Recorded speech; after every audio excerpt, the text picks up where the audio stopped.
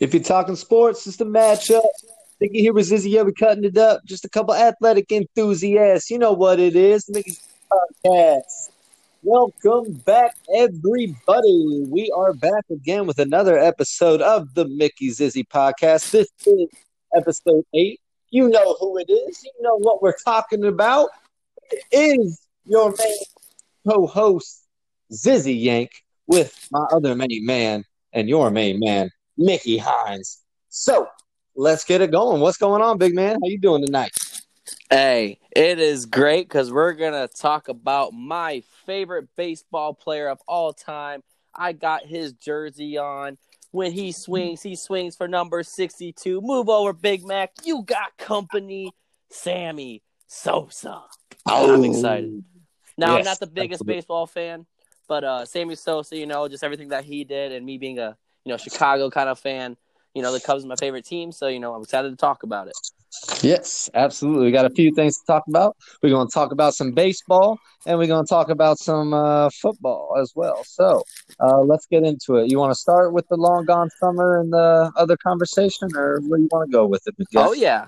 So I'll All right. continue on my rant of this documentary.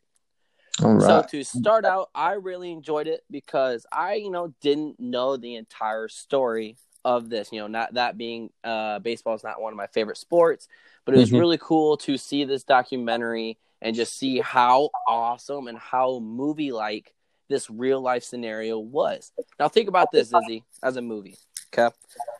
Two Mm-hmm. guys competing to break the home run record, the best thing in sports besides maybe pitching a perfect game.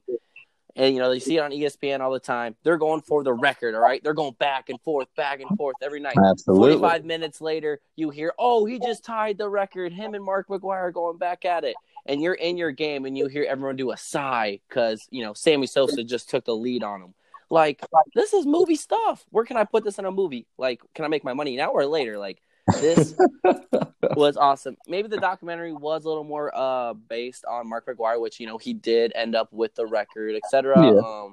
But like just the whole situation itself, Zizzy, was just so movie like. Red versus Blue. They took each other's interviews at the same time. They knew that they were making once in a lifetime history. I loved it. I know some people Yeah. had some other feelings, but I absolutely loved it. Yeah, and I mean, I loved it too. I mean, obviously, that was all going on when I was growing up as a little kid, and my dad was a big time baseball guy, so I was really into baseball growing up. I'm a big baseball, not just fan, but I mean, I used to play it a lot. Played it up until I want to say sophomore year in high school. But like you, not necessarily my favorite sport to watch, but I admire everybody that is able to play it. A lot of baseball players that I know are actually great overall athletes, so it's really interesting to see baseball players in general do what they do. But I agree with you. I thought it was awesome. Obviously, just the situation, the circumstances, what they're going after. I mean, this is Babe Ruth, Roger Maris. Like, this is legendary type stuff. And we're talking America's pastime. Like, this is baseball in the late 90s. They just came off a year in 94 where they had the lockout. They didn't play a season. Then they followed it up with the biggest home run races of all time. So really, really cool to see. Obviously got to see some background info that I didn't know about as much growing up, which made it a little bit more interesting as well.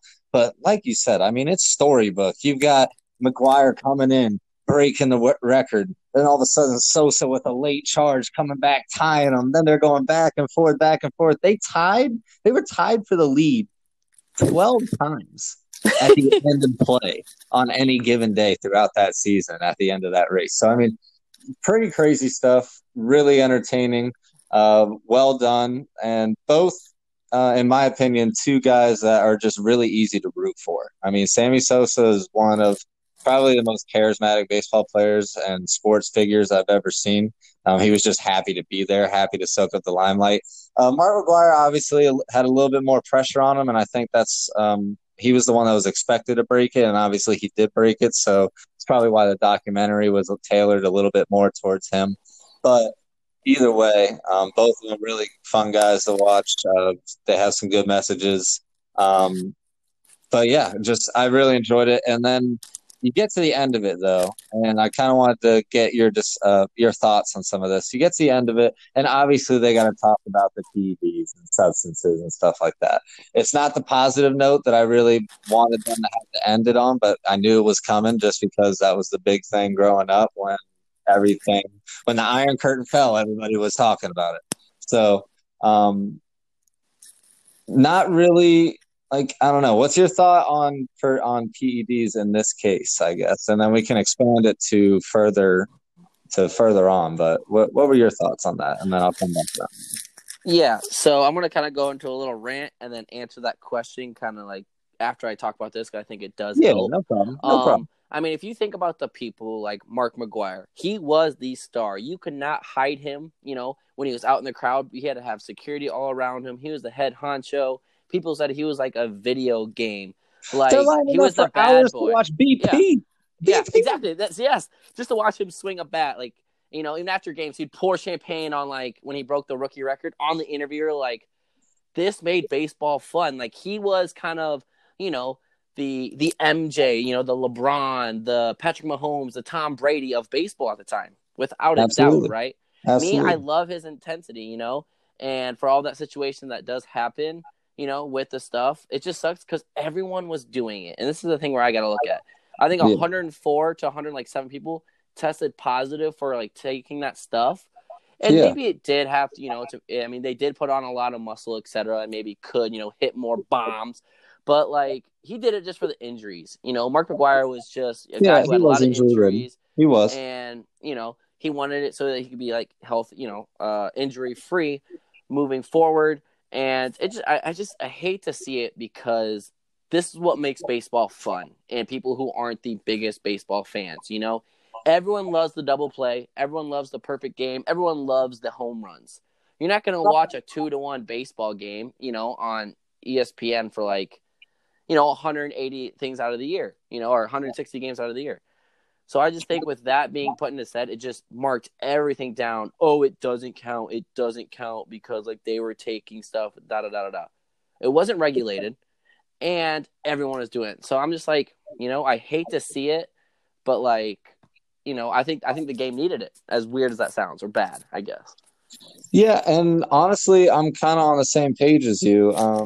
I hate that it had to become such a big deal, but obviously, as more regulations and limitations were made in the game itself, and whether people were aware or not before the rules came into effect, um, it's just something that, like you said, everybody was doing it. There was that discrete survey where 104 to 106 players test positive.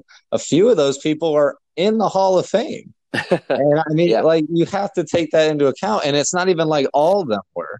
And so that kind of brings me to my point. Like, performance enhancing drugs, PEDs, and we don't know necessarily how big of effect they play, like you said, but yeah, will they increase muscle mass and maybe like do some things to make you heal faster, or have an advantage over the average person? Yeah, I guess. Yeah, sure. Like, yeah, obviously.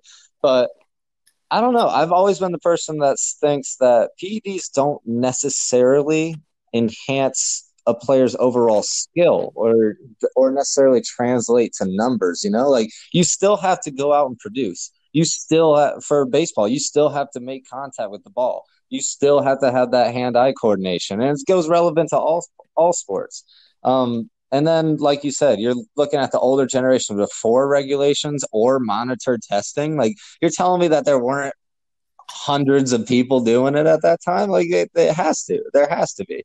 And yeah, okay, if you can lose maybe a little bit of authenticity, but I'm not sure if it truly takes away from the greatness of the overall moment. Like you said before, people love home runs, man. Like, I mean, even Little League World Series, I'm Big Al, and I like that. Like, that's what people are about. Like, chicks dig the long ball, like everything.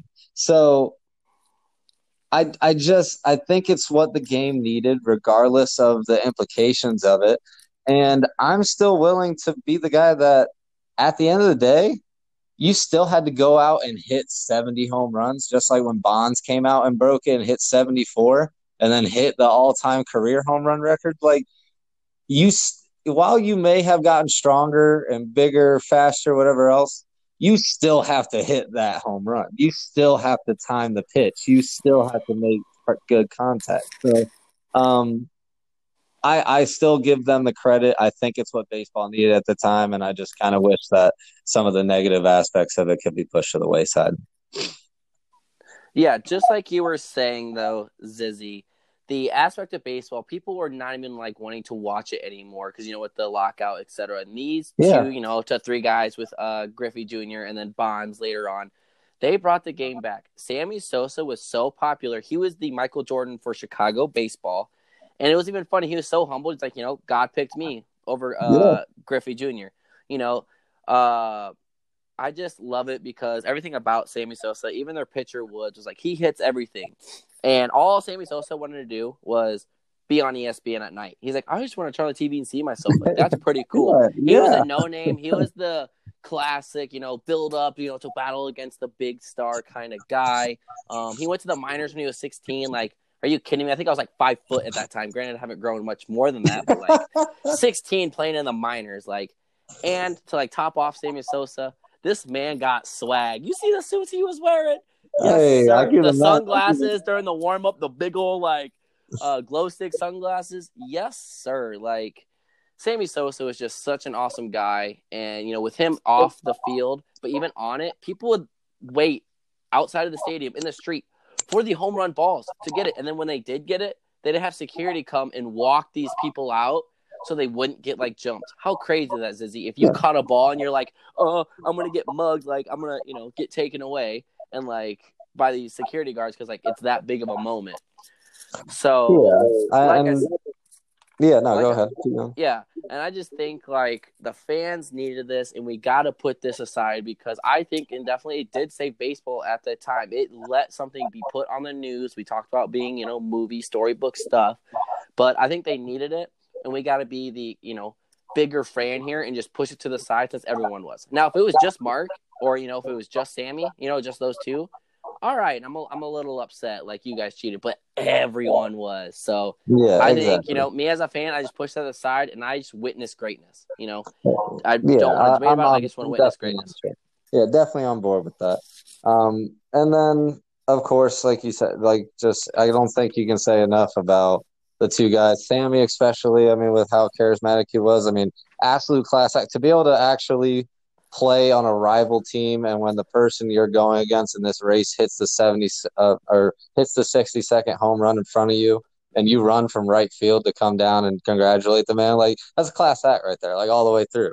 And then for Mark to be able to bring Sammy along in some of the stuff and then always be supportive and never talked bad about him at any moment. So it was just remarkable to see. I, again, think it's definitely what baseball needed.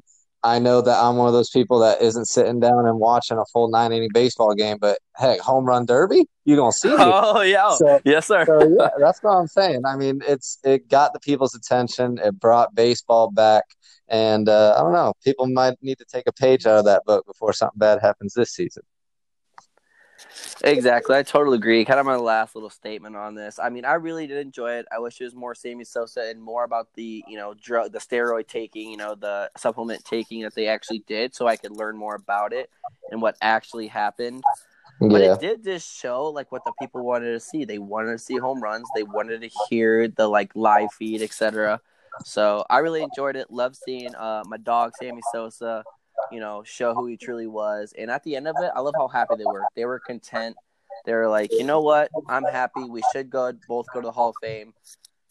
End of story. Yeah, absolutely. Oh, yeah. But if you have nothing else to say, I'm ready to move on to our next segment. Let's get it. So I'm going to leave the top 4 college football teams who we think for next year for the last act because I think you're going to be a little rattled by my takes. Oh, goodness. Here we go. But we're going to talk about the best NFL coaches of all time. So, Mr. Zizzy, who is – you know what? How many do you have? How many do you want to talk about? I only threw in 3. Okay. And honestly, I did best coaches – that are currently in the NFL, to be honest. I wasn't going all time. I didn't look at anybody. So I'm just going at my current, but I picked my top three right now. Okay, take But it away.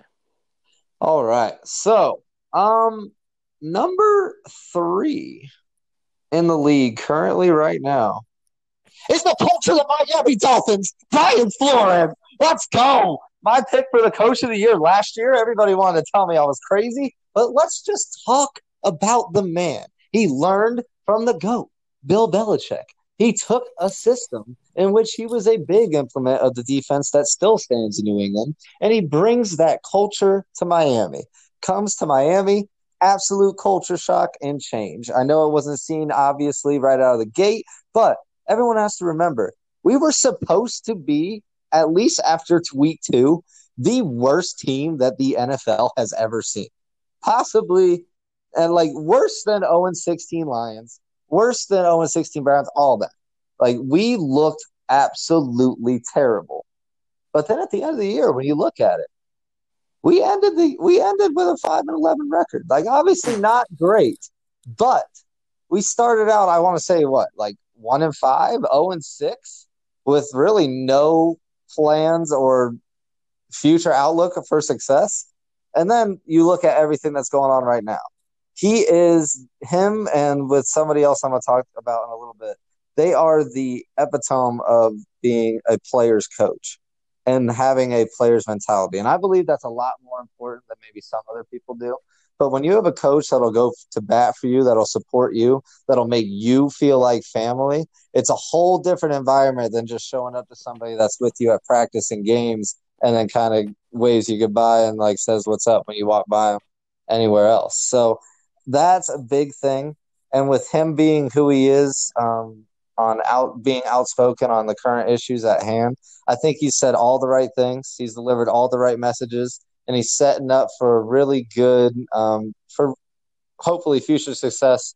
I'm not sure how everything's going to go this year. We're going to have to see how they go with the whole Tua situation, some other things. They are obviously missing pieces still. It's not like the Dolphins are dominant just yet. But give it another year or two, we're going to be talking about this man for real, and I think people need to put him on notice. And then, like I said, with just going off of the Tua thing, just because it's popping in my head, when you come in, you as the head coach, you obviously have influence on your draft. And then they come in, they draft Tua, who in my eyes, best quarterback that college football has ever seen. And then you're going to go and see like all the extra defense, the extra linemen. For the first time, the Miami Dolphins had a draft in which fans can be proud of. So, all that aside, I have Brian Flores at my number 3 currently in the NFL. Do you want me to just keep going, or is your mouth off the floor yet? Or Zizzy? Oh, Zizzy. I'm going to send a kit to you to measure what is wrong inside of your head. Okay? I'm going to get the results back. Oh, come on. That is worse than me talking about my Chicago Bears. It is that more is than the worst record, I promise. No, 5-11, and you say he's the third best coach in the NFL today? No. I'm not finished. Brian, who? I don't even know this man's name, and you want to have the audacity to bring him into the top 3 coaches of today? Hey, you heard it here first. No, absolutely. They will have another. Oh, they might win 6 games. I'll give you 6 this year because the Patriots will be, not as well. But okay, I'm going to name off just 3 coaches, and maybe 4 that are better. Okay, Sean Payton, proven to be better. Pete Carroll, proven to be better. Andy Reid, you talk about players, coach, everything like that. Yeah, Andy Reid's that dude. All right. And even the Harbaugh, Coach Harbaugh. Are you kidding me, Zizzy? Those are just 4 off the top of my head that blow this guy out of the water. They have this success. No, I'm not done. Let me finish. These are coaches that have proven to be successful in the playoffs, in the regular season, etc. I think all the coaches I named off have a Super Bowl title, so that's kind of crazy. And they're still being successful this year, and they're going to have the pieces to be successful. And you're talking about almighty Tua. He might not even start. Don't they still got Fitzmagic down there in Miami? Yeah, hey, Fitzmagic that's exactly what we need. Exactly what we need in front of Tua. So I'm just saying, I already talked about, all these coaches. I mean, they have better players. They have better wins. They have a better culture. I get your whole kind of culture thing. You kind of turned it around down there. No, you didn't. What was the record before that? 4 wins? Ooh, congratulations. One more win, and that makes him the top 3 coach in the NFL? Oh, Zizzy. Oh, I think a loose wire's in the brain, but we're going to get it fixed. Don't worry. All right, who's your number 2? So number two is who I believe is the ultimate players coach in the league. And I think that people don't give him enough credit for last year, but I went with Mike Tomlin of the Pittsburgh Steelers. So, I mean, like I said, and we know from everything, just the ultimate players coach puts everything that he can behind them, supports them when he has to. When they get fined, he gives them envelopes because he won't know what's in it, but they won't talk about it, whatever else. Anyway, he's there for his guys. And then he backs it up with success on the field. I mean, he still has an above 650 winning percentage, 125 and 66 in the regular season. Might be a little bit more than that. But 16th best all time with a winning percentage, and still current in the league. He's made the postseason 8 out of 12 seasons, and he did most, if not all of that, while dealing with someone named Antonio Brown on the damn team. We know that's a man with something going on up top, but to be able to deal with that, to be able to deal with the drama that was surrounding Big Ben earlier in his career, and to still keep the team afloat, keep it on course. And then you look at what they did last year, where Big Ben goes down, gets injured. They don't have any really big superstar on the team to carry anything. And they're with a third-string quarterback. They're in legitimate playoff contention. Like, you have to be a good coach to be able to take a team in the NFL, not using your first 2 guys, and still be an 8-8 football team with a legitimate chance to win in advance. It's very impressive. Not much more to really say on that. But when I'm looking at current people and current influences and great coaching in the NFL, I don't think you can't say Mike Tomlin. I will agree with you on this one there, Mr. Zizzy. I totally believe that Mike Tomlin, at the end of his career, will be a top 10, if not top 5 NFL coach of all time. All right. You have to understand the success is there. All right. Just like you said, he is a player's coach. And like you said, he had to deal with Le'Veon Bell, kind of a prima donna, like to sit out, etc.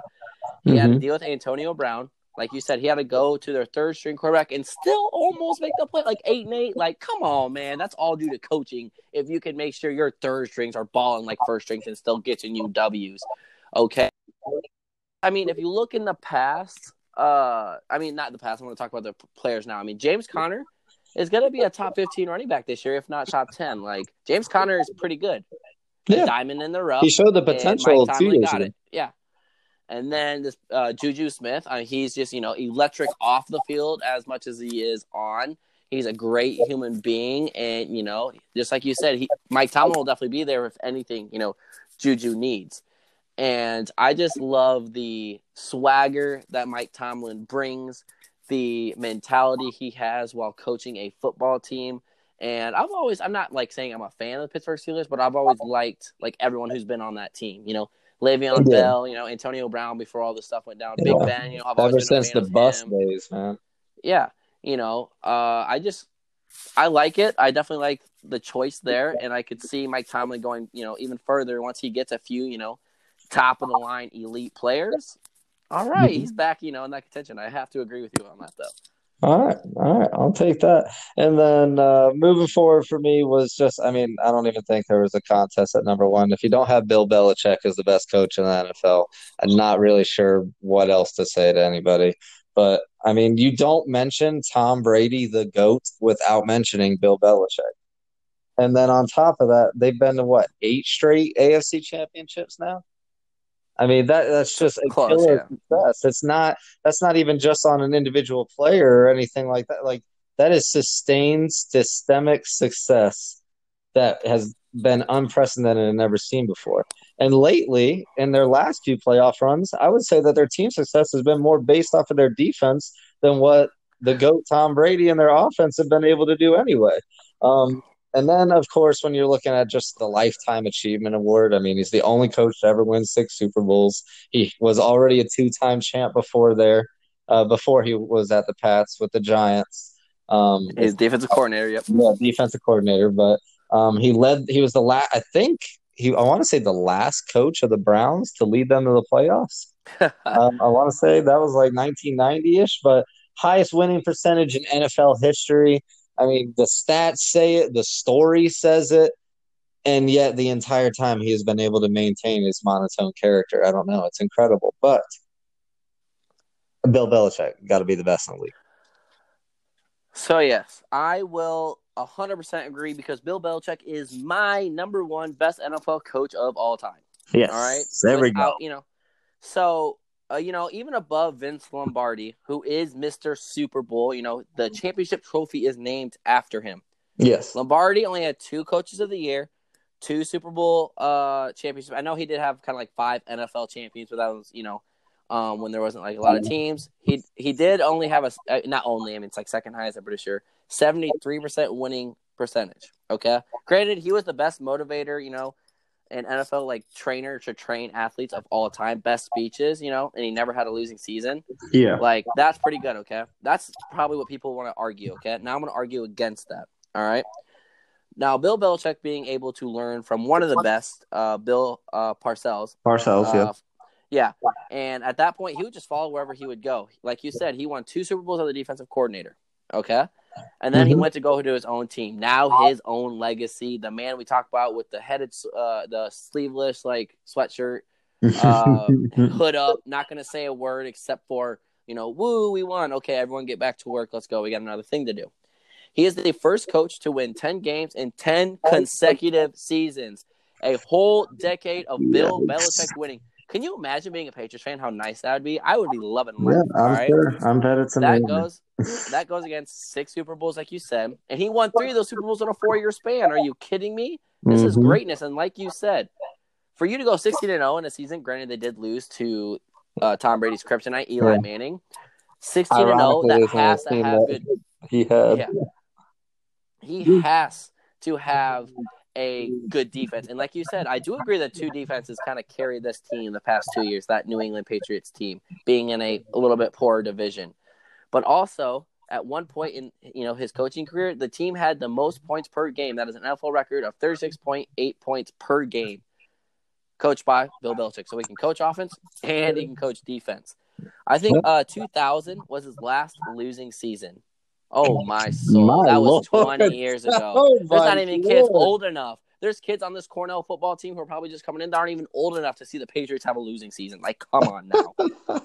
And the last thing to go off of my rant about why Bill Belichick is the best of all time and the coach in today's era is he has 10 assistants that have become head coaches in the NFL. He spreads his knowledge and brings other great coaches along with him. Absolutely. Okay? And, that's just awesome. And like you said, just kind of go off of it. We talked about Vince with 2 coaches of the year. Bill has 3. All right. And we don't want to talk about playoff wins because Bill Belichick has that on lock with 31 most wins. Anything you want to compare it to Vince Lombardi, Bill does better. It just sucks because, the Lombardi trophy is like, the go-to trophy. Yep. But Bill Belichick has sustained himself as the best coach in the NFL of all time. And just based on his assistants, on his consistency, and you know what? His swagger. The man never gets excited. I think I've seen him smile as many fingers I got on my hand. So that is why I have to agree with you. Just to back up your great points, I have to do that as well. Yeah, killer mentality, solid, killer attitude, absolute sustained immediate success. Absolutely incredible. Oh, yes. Do you have anything else about NFL coaches? I know lately there's been some kind of, downgrade on these coaches, some hate on them. But I think a lot of these NFL coaches are doing their best they can with everything that's put against them. And it's a tough job to be in. And for you to be that successful like Bill Belichick, I just salute all those NFL coaches. Yeah, absolutely, man. All right. Let's move on to our top 4 for next year. Who do you think, Mr. Zizzy, will make the college football playoffs? Let's start at number 4. All right. Let's start at number 4. I really wanted to leave them off. I hate talking about them. I really want to leave them off, but I got Alabama making it a number 4. I got them making it. So this is an Alabama team that most of us our entire lives have seen the sustained success that we're talking about when we're talking about levels of almost Bill Belichick era. But this is the Nick Saban show. And for him to continue to do what he's doing and then to actually miss playoffs last season, I don't think that you can create bigger motivation for this guy or this team. So that's just the start. And on top of that, you still got Najee Harris. You got Devontae Smith at wide receiver coming back. And then people are forgetting that Mac Jones, Tua's gone now, which is a big hit because he did have, I want to say, highest quarterback rating in NFL and not NFL, but NCAA history. But Mac Jones played while Tua was injured, and the man went 3-1. He was 3-1. He had 1,500 yards. He had 14 touchdowns and only 3 picks. Like, the man is not bad. And then on top of that, and it's an interesting thought because who knows how much he'll actually play, but Alabama did recruit the best dual threat quarterback in the ESPN rankings this past year. So maybe he gets in and they throw him in to mix him up. Maybe it's another Jalen Hurts combo situation. It's just something to think about, which is kind of cool thought. But also, for the first time in 3 years, the Alabama coaching staff is staying the same. And I know that you know a little bit about coaching turnover, and I do too, but that really does have an effect on team psyche and overall team success because people have to learn new systems. People have to learn different ways that they work with a coach, different training, different things of that nature. It's just everything is different when you get a different personality in charge. So for them to be able to keep their coaching staff for the first time in 3 seasons, yet while they still had all this previous success, I think is a key note to look at. And then just the fact that I won't believe that this dynasty is over until someone truly proves that they are done. Like let the rest of the teams keep Alabama out of the playoffs this year, and I'll start talking about okay, maybe the era's over, like completely. Like maybe it's dwindling, it's going away. But they only missed 1 year. I don't think you can knock them and say that they can't make it back the next season. They always are competitive. They're always good. They play in the SEC and still dominate people. So I think that number 4 is a good spot for them. I think they're going to make it. So I'm going to continue the debate about Bama. I actually have them at number 3. Okay. Because of a lot of the points that you made. I do agree that I hate talking about Alabama being good. You know my roommate, shout out Cheyenne Mino, but I hate Bama just because they're so good. Just because they're good. Like I absolutely love all the players and Nick Saban, but I just hate like the everyone. And I love saying Roll hates Tide. A perennial winner. Yeah, unless it's your team. But to go off some of your points, like you said, the quarterback battle is going to be great. Mac Jones, like you said, is a stud. But I'm going to hype up Bryce Young. This is the 5-star quarterback that you were talking about. And to me, he sounds like a winner. He sounds like his name's going to sound good coming off the, intercom when he scores touchdowns, okay? So right then and there, you're going to have some guy leading the team. You already talked about some of the returners they have, and with only losing a few, good players. The coaching staff, that was another one of my points. Like, they returned their entire coaching staff. Like, that is phenomenal that you can just pick up right where you started instead of, hitting some speed bumps along the way. Now, just like you said, Bama is known for being on top, and now this is their bounce back year. Everyone counted us out last year. Everyone wanted us to be out. Guess what? Bama is back. It's the big run at the title time. It's their lucky year, It's their year to get it. But I think after this year, Saban and Alabama will be on the decline. They're still going to be a top 10 team, et cetera. But I feel like there's just going to be a few more powerhouses in the college football that are going to take that over, and Bama's not going to be on this high pedestal anymore. It's kind of a hot take. You heard it here first. But next year, they're still going to be dominant. But then, the year after that, I think that's the start. Maybe they get 4th or 5th, whatever. That's bad for them. But I think that's the start of their decline, which is not going to be a deep decline. But I just don't think they're going to be like the gods of college football. Folks, you have heard it here. This is Mickey Hines, Alabama Cliff Theory. And Yep. it has After this year. It has After this begun after this season.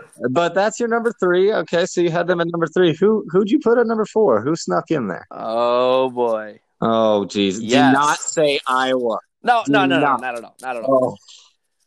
Number 4. I have the best in the Big 12, Oklahoma. Really? I know Hurts and CD are gone, but I'm going to hop on the bandwagon. Shoot, put me as the co-driver of this bandwagon. Spencer Rattler, QB1 star. I have a gut feeling right in here. This kid is going to be great. He breathes football and now gets a chance to show on one of the biggest stages how good and how well he can lead a team to greatness. Now, they do need to prove on defense, but as you know, Big 12 is known for no defense and great offense. Guess what? My boy Spencer's going to go ball and go off. I loved him since QB1. I'm going to stay on this. And Oklahoma's been known for producing NFL-bound quarterbacks. I mean, Baker Mayfield. Granted, Jalen Hurts was already good before he went to Oklahoma, but he kept that and led Oklahoma to, great seasons before he left for the NFL. So now it is Rattler's time. He saw Jalen Hurts do it last year. He knows what it takes to win. He's got some monkey on his shoulder to prove people wrong that he's not a bad kid, and he wants to prove to people that Oklahoma is back again. I think I want to be mad. I think I want to be mad about it, but I'm not as mad as I probably could be. I mean, and that's probably because I did watch that QB1. I did watch that. It was pretty good, and I do think that Spencer Rattler is a pretty damn good quarterback, and that he'll be able to come in and do very well in a system that, like you said, is known for producing great quarterbacks. They've had 3 in a row that have made it to the NFL and 3 in a row that have made it to the Heisman race. So they have a good thing going there. They do play in a conference where they're known for offense and not defense. So if anybody's going to be coming in as a new guy and be able to do something special, it could happen at Oklahoma. But with that being said, where's the defense? You can't make it as a top team in the country if you don't have defense. I mean, granted, they did make the playoffs last year without defense, really. But look what happened when they got there. It wasn't like Zizzy. anything crazy. So they got beat pretty bad. So, with all that, you're losing Jalen Hurts. Rattler has to prove himself as to the next level. I know it's one thing to say, I'm not going to say he can't handle pressure because the man's been on QB1 and been exposed to a lot for someone of his age, but he's not proven. There's a lot of brand news. There's a lot of question marks. And then there's just other teams that you have to look at that I think it makes more sense. And that's why when I look at my number 3, I'm going to the Big Ten, and I'm talking about the Penn State Nittany Lions. So when you're talking about Penn State, think about it. They won 11 games in 3 of the last 4 seasons now. And that's quietly, I want to say, almost. Last year wasn't. They made some noise, but still, they've done that kind of quietly. They're returning 9 starters on offense. They're returning half of the defense, including the All-American linebacker, Micah Parsons. Shout out all the linebackers out there. But their biggest obstacles typically every year are Ohio State, Wisconsin, and Minnesota. Well, guess what? This year, they host Ohio State. They don't have to play Wisconsin. They don't have to play Minnesota. And it sets up well for a breakthrough year. They're deep at running back, as always. They have a great, solid team. They can play it both ways. And you were just talking about something earlier. I think I heard you quote the words revenge season. Penn State's been working on a revenge season since Jerry Sandusky was there, man. This is the believe in the rebuild, believe in the process. At some point, the best programs always rise back to the top. I think this is the motivation. They're going to make it. This is the year. I know that it's hard because I've got another Big Ten team in there, and it was a team I was talking about earlier. But I think they're going to make it. I think that we can have two Big Ten teams in the top four. We've had two teams in the same conference make it. I think that it can happen. I think Penn State is poised to do it. All right. Okay. So that is blasphemous. We got Penn State. I think they play Iowa this year, and I know they're going to lose, especially if it's a night at Kinnick. They're going to lose. Last year, I think they lost by like 3. I think it was like 14-10 or something like that. Barely.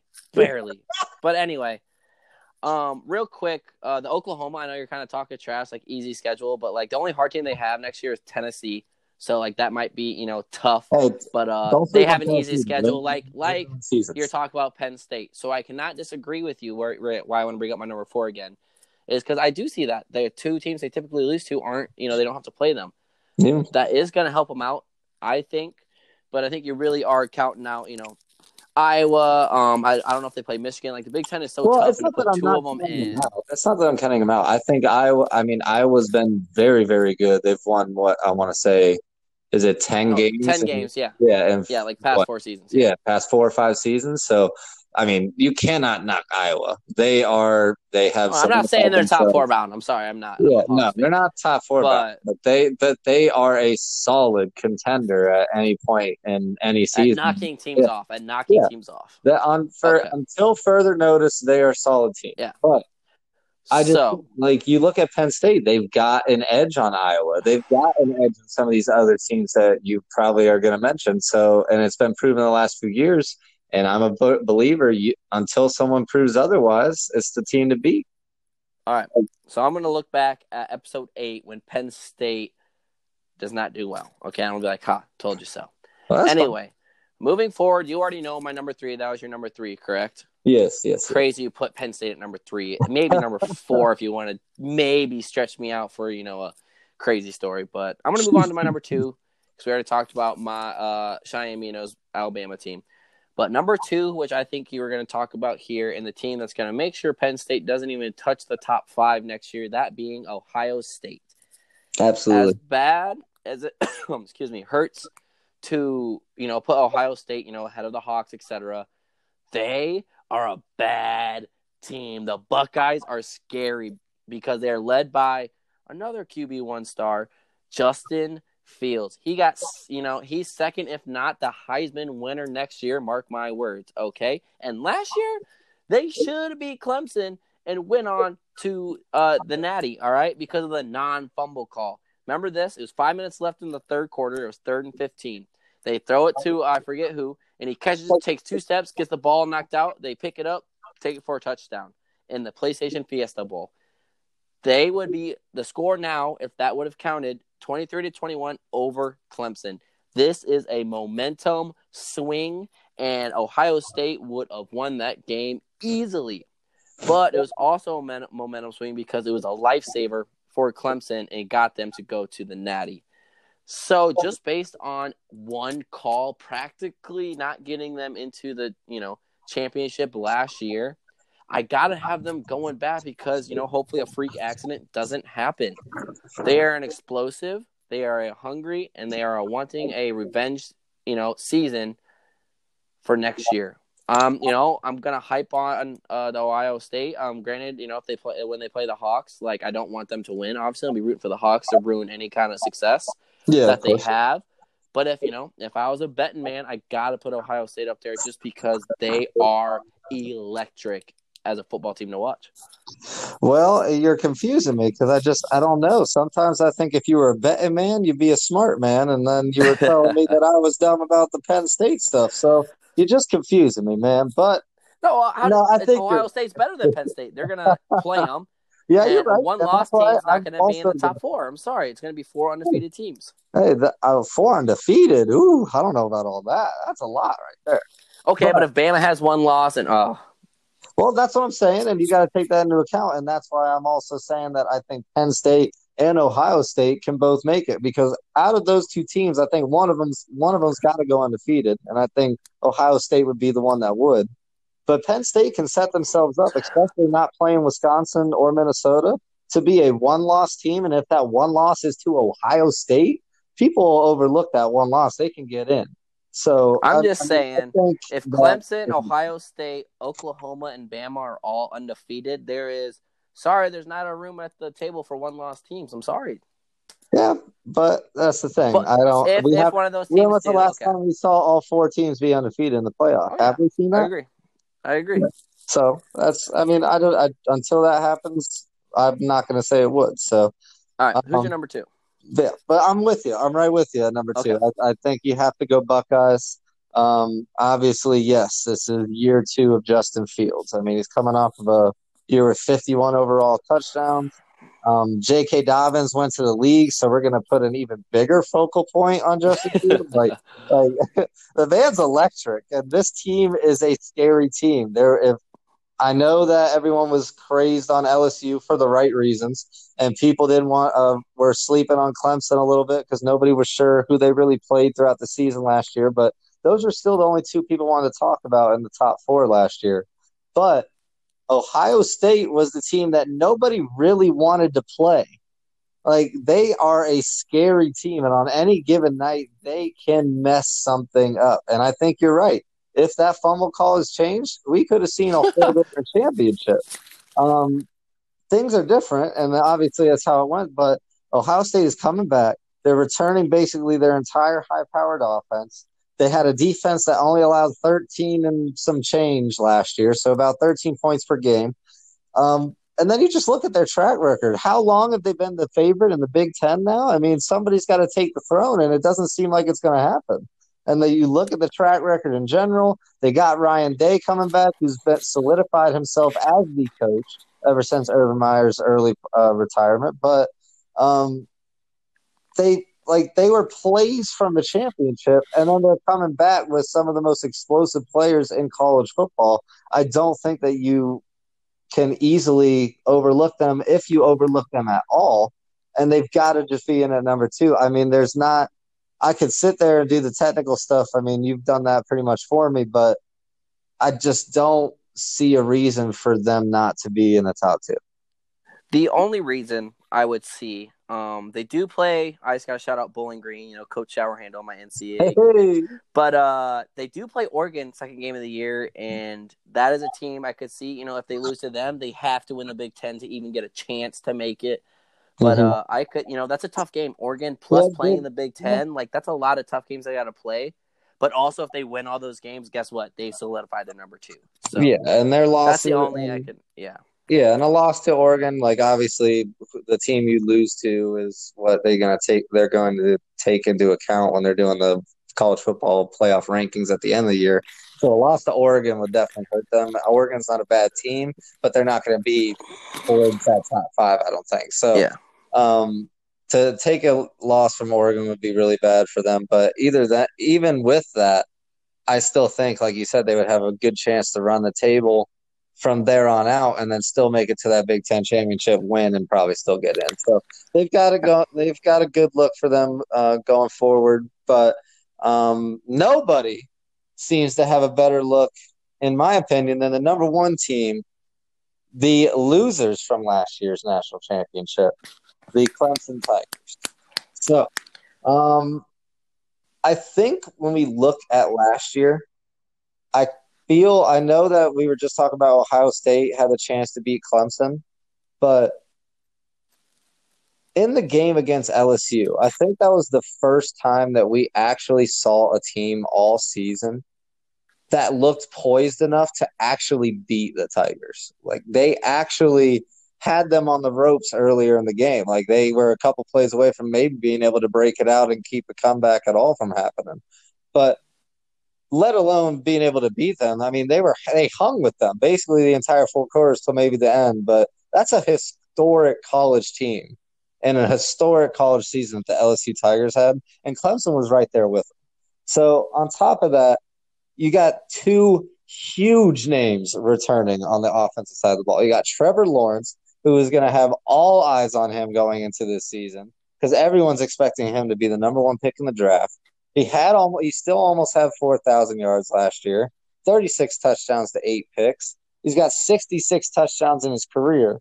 I mean, the man is pretty precise, and I know he didn't show He didn't display his preciseness necessarily in the championship game, but his entire career he's been on point, and he can do it with his legs. Plus, he doesn't have to be the one doing it with his legs because behind him he's got Travis. How do you pronounce it? Etienne, I want to say. Yeah, I have it written Yeah. down too. Etienne, yeah. Yeah. Etienne, I want to say that's how you pronounce it. But I mean, the man ran for 1,600 yards and almost 20 touchdowns last year. He's got 62 career touchdowns. The man scores. The man is a numbers machine, and he's been doing it his whole career. So you got those two beasts handling all the dirty work. And then you have probably going into the 2020 season on paper the best defensive line on the other side of the ball. So they are very good.